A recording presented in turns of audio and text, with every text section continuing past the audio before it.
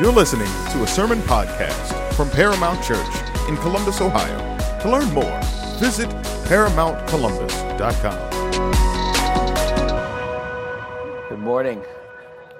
And please join me in your copy of God's Word to our sermon text for this morning, which is Revelation chapter 20, verses 7 through 10.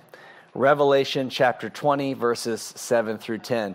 We have, including today, just 4 sermons left in the book of Revelation, and we will be done. That is an accomplishment not only for the pastors of our church, but I hope that you feel that as an accomplishment as a congregation together, because the public ministry of the Word of God, which is what preaching is a collaboration between pastors and church members, which we are all church members. And so every time we work through, as we typically do, verse by verse through books of the Bible, it is a time for celebration.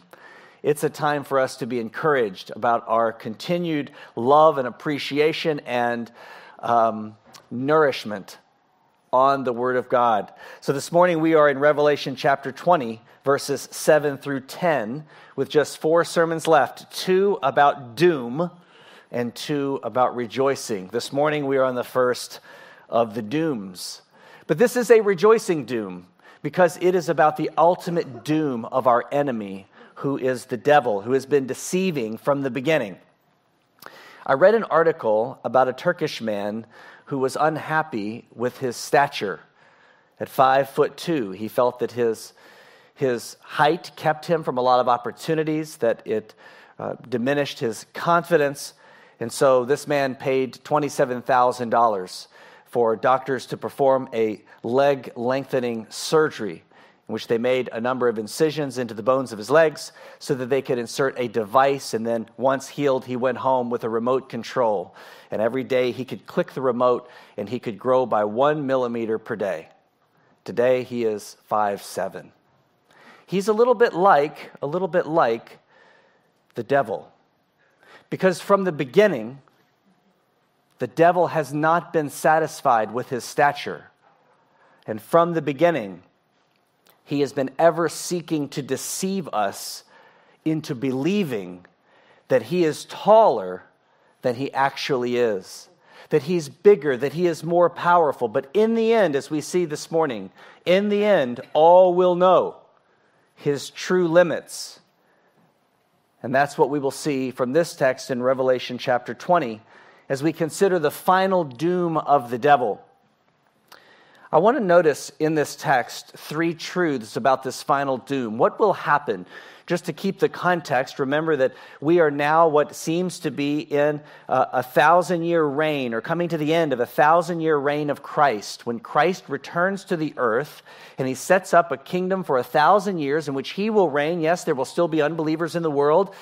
During those 1,000 years, those who love and belong to Christ, and others will continue to have children, and there will be those who come to faith in Christ, those who do not. But in the world, because of Jesus' reign, those who don't believe in him will be as far away from his reign as they possibly can.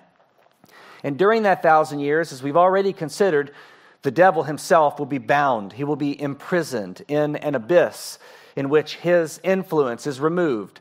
Of course, that's a great reminder to us, isn't it, is that we don't need the devil in order to be tempted. We don't need the devil in order to disbelieve or disobey God, because at this time that will be happening in certain places of the world, though Jesus is reigning supreme. But at the end of that 1,000 years, which is where we arrive today in this text, there will first be a sovereign release. Let's look just at verses 7 and 8 to begin. In recent Sundays, we have been noticing some of the passive verbs. Remember how the beast and the false prophet were seized? That's a passive verb. It's not something that they do themselves. It's something that's done to them. God, in his sovereign control, seizes them. In the similar way, he's done the same thing at the beginning of the 1,000-year reign. He took hold, another passive verb of the devil, showing God's sovereign control even over him. We're reminded again and again throughout Scripture that our God is in the heavens and he does whatever he pleases. He's never wringing his hands in heaven, worried about what's happening on earth. He has everything in absolute, ultimate control, and that includes the devil. In fact, we may say with others who have said this in the past that the devil is God's devil. He is like a dog on a chain. God has him on a chain in perfect control. And we even see that again with yet another passive verb. This morning, the passive verb is released. Notice in verse 7, it says, when the 1,000 years are completed, Satan will be released. Again, he will not release himself. He won't pick the lock and escape the abyss by himself in his own control, but rather the sovereign God of the universe will release him from his prison. And he will be released for a particular purpose. The purpose, as we read in verse 8, is that he will come out to deceive the nations who are at the four corners of the earth. And then we have these two strange names, Gog and Magog. And this is a reference back to the Old Testament. In Ezekiel 38 and 39, this is a reference to the enemies of God throughout the world, of the unbelieving world, all of the unbelieving hearts that remain in opposition to him, unwilling to come to him and receive his mercy and grace or bow before his kingship, to belong to him and to know his covenant love and to be a part of his family and his kingdom forever. Satan will be released from his abyss to go into the world to deceive Gog and Magog, the four corners of the earth, the nations that are there.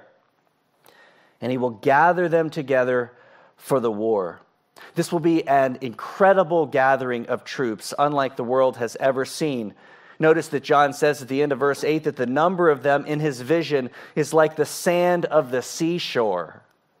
Satan will be released from his prison, and he will go off into the world to deceive the nations of the world who are left in unbelief, so that they will mount together an overconfident assault upon Jesus and his kingdom. The deception will be that they can actually pull off what the devil has been attempting from the beginning, which is the overthrow of the King of Kings and the Lord of Lords. Now, there's no way to avoid in this text seeing something that is surprising to us. I find so many times in Scripture that as I learn more about who God is, the Word of God gives me glimpses, gives you glimpses into his character and nature and ways, and sometimes they are ways that we did not expect. His ways are higher than our ways. His thoughts are higher than our thoughts. Yes, we know that. But even then, there are times when he does things that are simply unpredictable. These are times when doubts of God in our hearts rise. And here is one of those times, I believe, because we see God in his sovereign control doing something unexpected. Could you imagine in the future, if this scenario were to play out, that at the end of the 1,000 years, when so many things have been going well and Christ has been so present and the love and enjoyment of his presence has been so high, that at the end of the time, the devil who has been in the abyss is unlocked and released. Can you imagine what that would do within your own mind? The kind of unexpected concern that would raise. What are you doing? Lord, why are you doing this? But these moments, like many moments in our daily lives, they call for a kind of trust that God is ever working by his grace to develop in us. It calls for a kind of implicit trust. Now, that's a key word these days, isn't it? We have heard that word over the last few years very often in reference to social issues and troubles of our day, especially when it comes to racism. We've heard about the topic of implicit bias. That word implicit, used in that way in others, is a way of talking about something that is sort of second nature. It's a kind of idea that there's an unconscious response to life that's happening in an implicit bias. But if we take that same language and idea here and apply it to trust, we find something beautiful and wonderful that God is cultivating in our hearts through all of our trials and troubles, through all of our losses and crosses. God is developing in us a kind of implicit trust, a natural response, so that when we see God do something unexpected, or when life turns out in a way that we did not anticipate, rather than putting God on trial, rather than turning away from him or doubting his goodness and love, We want to be the kinds of people who have an implicit trust of him, a natural, almost unconscious trust of him, because we've come to know him so well that there's nothing he could do that could throw us off the trail of his faithfulness. If we want to put this in kind of ordinary earthly terms, we might think of the concept of muscle memory. We've been talking about that some in our family, in particular with Josiah, who loves to play basketball as I do. And I remember so often growing up, spending hours on a basketball court with coaches and others helping me to grow. One of the things we constantly talked about was muscle memory. We want to do the same thing over and over again with proper form so that it becomes second nature. Take shooting a basketball, for example, having proper form over and over and over, consciously working in the practice gym to practice that same motion in different situations. What's the idea? The idea is that when we finally get into the game, that becomes just routine. It's just a playback of that muscle memory, and then we're able to score as we wouldn't be able to had we not practiced in that way. Well, here's a great picture of what we need in implicit trust is as we have this repeated practice in all different situations of learning to trust God and trusting him over and over again, we want that to become the very natural result of our hearts and minds. This is, in fact, something that we have seen throughout the Bible at work in God's people. In particular, I'm reminded as I think about this of the Psalms, or in particular, David. The kind of spiritual muscle memory that he talks about in the Psalms is something that I want in my life. As one of your pastors, it's something that I want in your life.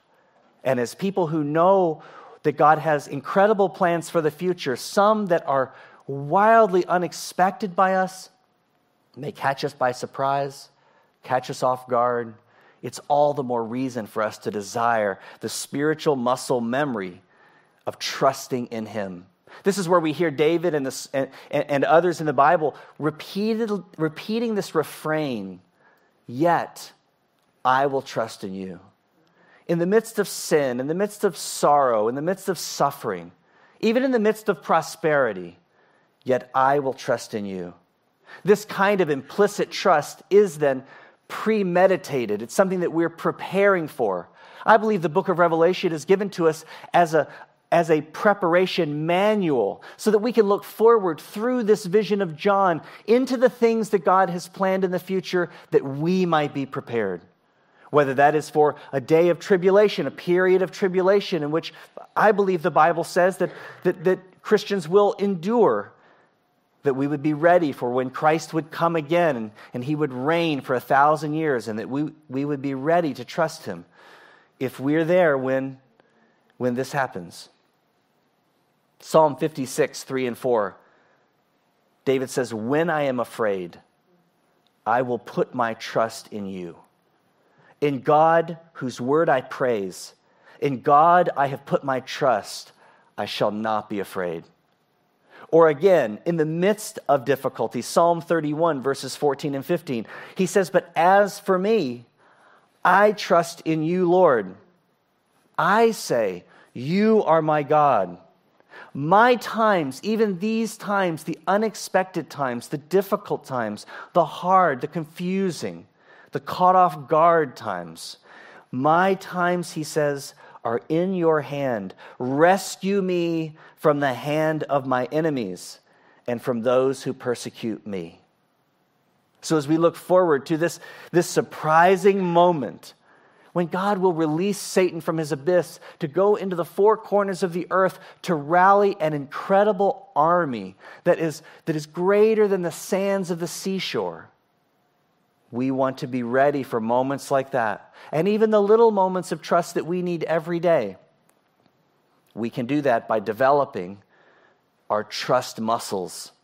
That's an intentional effort, isn't it? That's a fight for all of us, because there's something within us, remaining sin, that continues to pull us away from trust, to continue to give us something else to look to for hope. But rather, we want to return again and again with David to say, yet I will trust you. So the first use of this text or application for all of us to be considering in the coming week is how will you develop your trust muscles? Let me encourage you in a general way that works out in specific ways in daily life to focus on two things: saying to God and showing God, I trust you. Just like you've read about in the Psalms that I've just read, those few verses and many others. Perhaps this week in your Bible reading, you could carve out some time to go look for passages about trusting God so that you have them on hand. They are in your tool belt, in your arsenal, ready to be fired at moment's notice, even implicitly trusting God, ready to act by saying to him and showing him, I trust you. I want you to be thinking about that as we move forward. Think about this week. You may know of some challenges coming up. You may know of some moments in this week that you're particularly not looking forward to, or you see that something could go awry, or perhaps even there's something that is unexpected. Be thinking now, I trust you. Be saying now, God, I trust you. Be showing now, by the disposition of your heart, by the decisions that we make, I trust you. This is helpful and important because next we see in this text a beloved defense of his people. As this army mounts for a battle and assault, a great, incredible conflict against the Lord and his people in his sovereign 1,000-year reign, at the end, looking forward to this, we are reminded of what it's like to have God as our only defense. It comes clear through the words of verse 9 as we read them. And they came up on the broad plain of the earth, John says, and surrounded the camp of the saints and the beloved city. And fire came down from heaven and devoured them. First, I want you to notice what the scene shows. This army is an army of deceived people more than the sands of the seashore. They have been deceived by the devil. They are enraged. They are whipped into a frenzy. They are an enormous crowd, ready for battle, the battle of their lives. But notice John also describes this in his vision as them coming on a broad, open plain. Now, that's not a good situation to be in if there's a war. You do not want to be in a broad, open plain with no defenses, no walls, no ramparts, no elevation to look down upon your enemy. So here is Christ and his people in the broad, open plain. Another part of this picture is that it's as though all around them, they're being surrounded. You might think about what it's like. Maybe you've been to the beach and gotten in a raft and gone way out in the water, so far that you are so surrounded by water that it's almost as if you can't see anything else. Some of us who are brave enough have gone so far that the distant shoreline is almost invisible. It's that kind of feeling. It's that kind of picture. This is a climactic moment. But notice this. There is an anticlimactic assault. And it is all because God has every intention and every sovereign ability, every bit of knowledge that he needs, all control and power, all grace and mercy for his people, all commitment to his purposes, that he defends his beloved in a moment. Here are the enemies deceived into this confidence that is bolstered by the appearance of vulnerability. On the broad plain, they can surround the beloved city and Christ and his people. They are swelling with confidence. But also we can be deceived in moments like that, can't we? If you read into this, I can imagine myself being concerned and deceived by the appearance of my vulnerability. Here I am surrounded as out on a raft in the ocean. But God is not deceived. God is not vulnerable. He has called for the war. He has released Satan for the very purpose of bringing those who remain his enemies and refuse his grace. He is not afraid. And in an anticlimactic moment of assault, you imagine that this is going to unfold into a great extended battle for days or weeks or months. But no, in one moment, fire from heaven.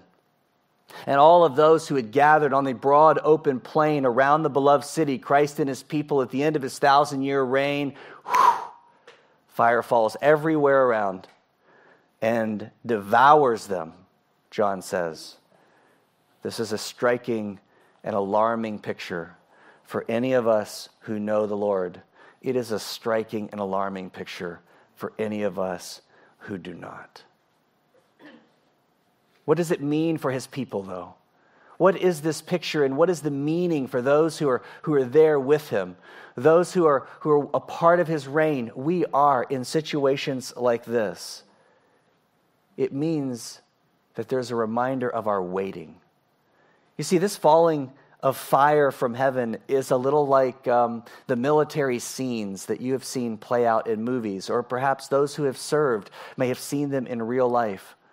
When it seems as though a platoon or group are pinned down and they need help, they call for the airstrike. But you know, in all of those scenes and all of those plots, it takes some time. There's waiting. I imagine that at this moment there is a waiting of God's people. Here, this incredible army is surrounding them, and there is a brief waiting. And what they're waiting for is for fire to fall. Now, this makes perfect sense to us. It should. Because if you think about it, the entire Christian life is waiting for fire to fall. Have you been praying for people who are unbelievers and you want to see them come to faith in Christ? Have you been praying for loved ones or those among the nations of the world that we know God has plans, though unknown to us exactly, to save those people and to bring them to faith in Christ? Do you have neighbors that you've been praying for and you've been sharing the gospel with? I hope so. But in the meantime, what are you doing? You are waiting for fire to fall from heaven. Because that's the way the conversion happens, isn't it? Even from the very beginning of the Christian life, it begins with fire falling. If you're here today and you have faith in Christ, you belong to him. You belong to him because heavenly fire fell. God in his sovereign grace threw down his spiritual fire into your heart to awaken you to the glories of Christ. He came down in power, and he worked in your heart in a way that no one else could, not even you. Conversion comes from heaven's fire falling. Or even as a Christian, as you go throughout your day and you have all of these concerns like I do, and you hopefully are making them a matter of prayer. And this new year, what a wonderful priority to maintain. I want to be a person of prayer. We want to be a church of prayer. We have concerns about the world. We have things that we want to see accomplished.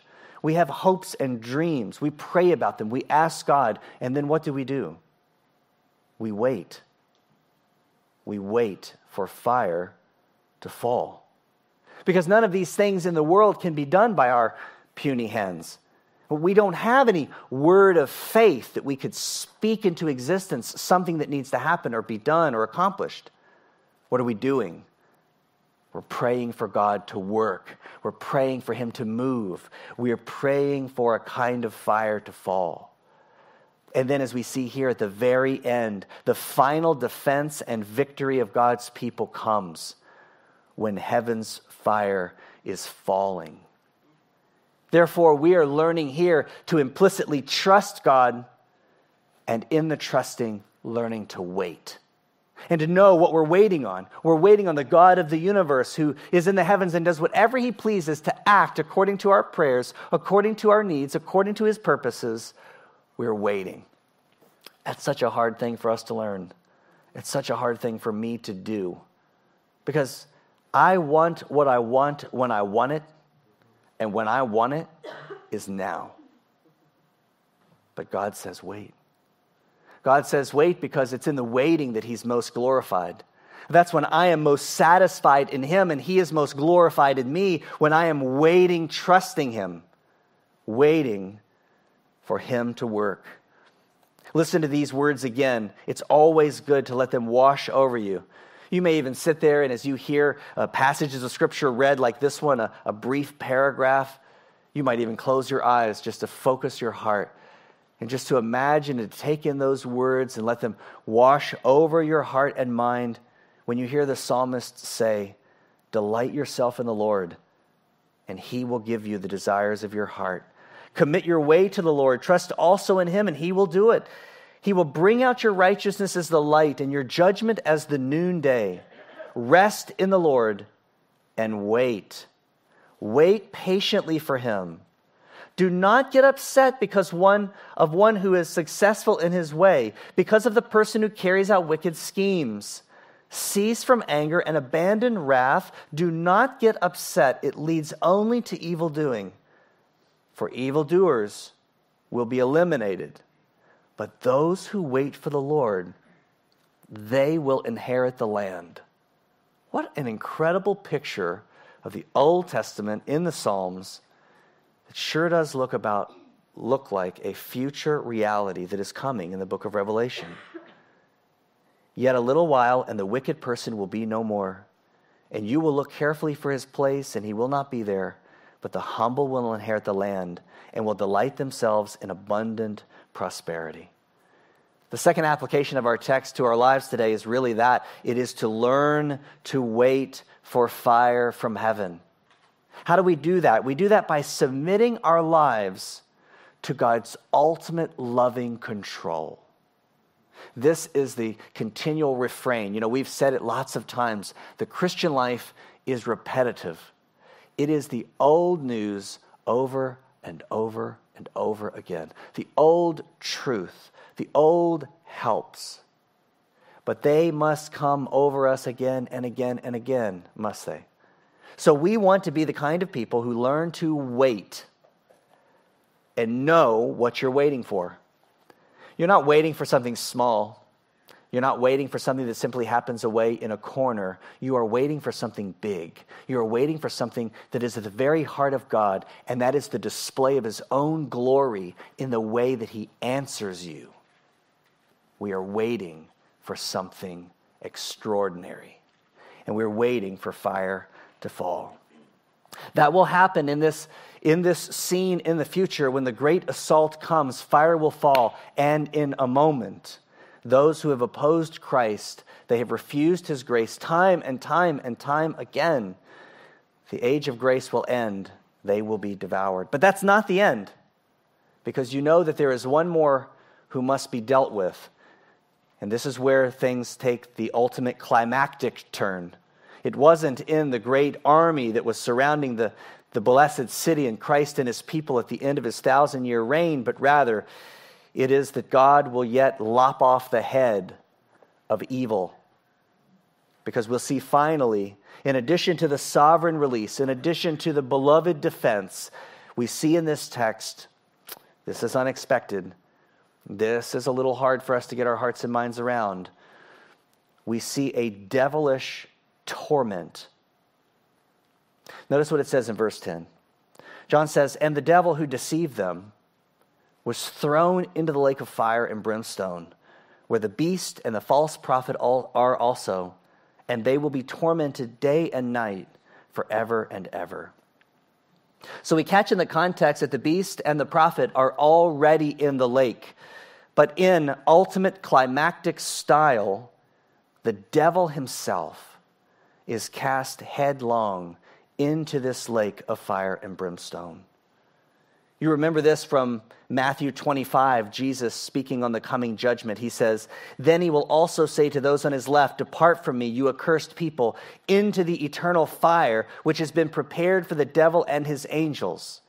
This moment is not simply a response to what's happening in the moment. This hurling of the devil into the lake of fire and brimstone is an eternal plan fulfilled in the end, right on time. God has been planning for this ultimate defeat from the very beginning. It's one of the reasons why we as his people know that we can wait, trusting him in the moments when we feel the continual surge of temptation from our enemy. When we look around the world and we see all different kinds of works of the devil very clearly working out in the world, and we wonder, what in the world is going on? Why, God, would you allow evil in your world? Why, God, would you allow these things to continue happening? Because he has an ultimate plan for the demise of the devil, evil, and his works. His condemnation will be no ordinary condemnation. His condemnation will be torment. This is where we get one of those glimpses of our Lord that we're not used to. It can be a little off-putting. Can go a little against the grain of what we anticipate because we have received so much grace and mercy, so much patience and long suffering for us in our struggles and sins and temptations and all the rest, our slowness to trust Him, our weakness of our faith. But notice this, catch a glimpse of God's character and His hatred for this devil and for sin and what He plans to do. The devil's condemnation will be a devilish, because he is the devil, torment, because God will torment him.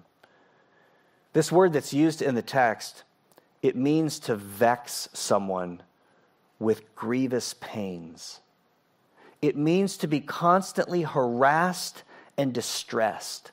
It's the kind of word that is also used at this time and in the Bible of those at sea who are struggling with a headwind, where they're trying to make progress and they're constantly met and constantly battered.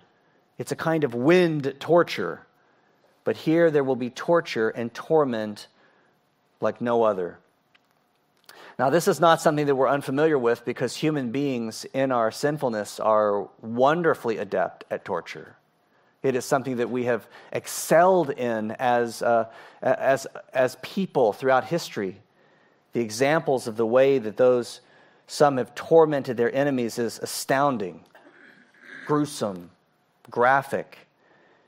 You can do a simple search of the different forms of torture that have been used, and you'll find an almost unending list. You'll see torture of the dripping machine, in which water is continually dripped on the top of someone's head over and over again to drive them insane. You'll find torture of the torture chair, the iron chair, which is covered in spikes, and the victim is strapped to it, always uncomfortable, feeling the pokes and pinches, no way to relieve any of the pain or the discomfort. You'll find examples of something like the rack, in which the victim is tied down and the table is pulled apart to pull the joints out of joint. Or the brazen bull, a giant iron bull with a door in the side, and someone's enemy would be stuffed inside and a fire lit underneath so that the bronze bull would heat up, essentially boiling this person inside the bull. Constant dunking over and over again. Rat torture, in which someone would make an incision and place a rat on the incision and cover it with a bowl and then heat the bowl up so that the rat will panic and begin chewing into the intestines of the person. Torture is nothing new to human beings. But I can tell you this, it is nothing compared to the torment that the devil himself and his beast and the prophet will feel for all eternity. Because this is what God thinks of sin. So before we leave this text, let's capture once again, for our own good, God's hatred of sin. Notice what this torment will be like. It will be divine. It's not human torment. This is divine torment. All of God's resources, all of His excellencies will be put to use in this place, this lake of fire and brimstone. Yes, God is omnipresent. He is the one tormenting. But the torment will be, as John says, day and night, day and night, day and night, over and over again, and forever and ever. This is what God thinks of sin. This is what God thinks of the devil, our enemy.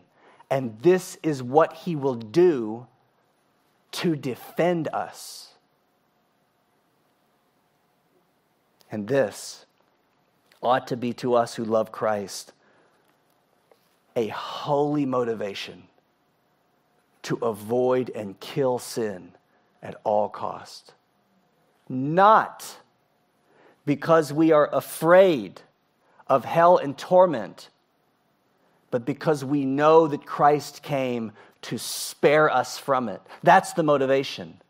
It's not that we ought to avoid sin and kill it because we're afraid of what God will do to us. It's that we avoid sin and kill it because we know what Christ has done for us. How would we dishonor Him in this way? It ought to motivate and spur and fuel and heat up our desire for repentance, our desire for purity, our desire for gladness in him because of what he has done for us, we will not know the lake of fire and brimstone. We will not know the depths of his wrath. We will know his grace forevermore. I would recommend to you a book that could help you in this. It certainly helps me, and it's one of those books that we would do well to read over and over again. It's a book with a fancy title called The Mortification of Sin by a guy named John Owen. The word mortification means to put to death. So this book is about putting death to sin for these very reasons, because we love Christ and he loves us, because we're satisfied in Christ and he's glorified in us. And in that book, John Owen gives us the warning. It's a warning about a battle. It's a warning about the Christian life. It's a warning about sin. It's a warning about joy. He says, be killing sin, or sin will be killing you. And this is our motivation. We have a heavenly motivation. We have a divine motivation, because we have a God who is himself a sin killer, a devil tormentor to whom we belong, and we are grateful to belong to him by grace. So finally, our last application here is just that. Be killing sin. I know that all of us have so many things going on in life. There are so many good ventures that we're involved in. There are so many difficulties and anxieties and worries and troubles that sometimes we lose sight of the ongoing battle against sin. We lose sight of our very real enemy who one day will face this demise. But nevertheless, in the present moment, the Christian life is war. Therefore, we need this reminder to be killing sin, or sin will be killing us. But ultimately, to be killing sin because our God is a sin killer. You could also add that to your Bible reading. You could keep an eye out as you read verse by verse, book by book through the Bible this year, that you would be on the lookout for God's sin-killing passion, for his soul-satisfying joy that comes by dealing with our sin. And that you would do that looking forward with me to what we'll see in just shortly from now in the next few weeks of the ultimate, beautiful, wonderful end that is so very different than the end of the devil. And it's the end that he will bring to us. We'll close our time this morning by just looking forward for a moment at Revelation 21 to get a glimpse in the midst of this doom of the ultimate rejoicing that is coming as ongoing, compounded motivation for us to love and serve and belong to Christ with joy. Listen to what he says. The nations at this time will walk by its light, and the kings of the earth will bring their glory into it in the daytime, for there will be no night there. Its gates will never be closed. And they will bring the glory and the honor of the nations into it, and nothing unclean, and no one who practices abomination and lying shall ever come into it, but only those whose names are written in the Lamb's book of life.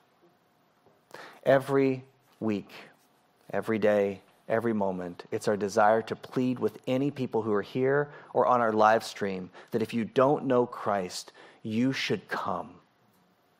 You should come and belong to him. You should cry out to him and wait on him to give you everything that you need so that you could be converted, that today would be the day of your salvation, that you would pass from darkness into light, which is where the Bible clearly says you are if you do not know him. But in this time, in this age of grace, he is welcoming people of all backgrounds, all races, all languages, all tribes, all around the world to come to him. And so we encourage you to come to him by faith, repenting of your sin, place your trust in him, cry out to him, wait for him, and follow him all the days of your life. And we want to do that with you. And so if you have questions about what it means to be a Christian, let us know. Let's talk about this. Or if you're making a decision to become a Christian, let us know so that we can walk with you and we can pray with you, because we all need one another in this Christian life as we look forward to the wonderful plans to defend us that Christ has for us in the defeat of the devil and his evil ways. Let's pray. Our Father, we give you thanks because we look forward in your book to the times that are coming. We look forward to your faithful defense of your people and your perfect, wonderful reign for all eternity. We are reminded again and again from your word that we know you by grace alone. There's nothing that we have done to merit or deserve your favor, but only by grace you have brought us to yourself. We pray for people in the world everywhere like us who are unbelieving as we once were, that they would come to faith now, soon, and to begin enjoying the fruits and the benefits of knowing you, to be satisfied in you, to enjoy your glory. We also pray that you would build in us an implicit trust of you. Any distrust of you is unwarranted because you have proven your love, you've proven your power time and again. And so we pray that you would help us. Help us to trust you this week. Help us to look to you. Help us to kill sin because you love us and because we love you. We pray that you would continue to work in us a good gospel work of good news to make us good news people, so that we can tell the world, so that we can rejoice together about the good news of Christ who came to save sinners like us and to keep us in your kingdom forever and in the joy of your grace. We pray this in Jesus' name. Amen.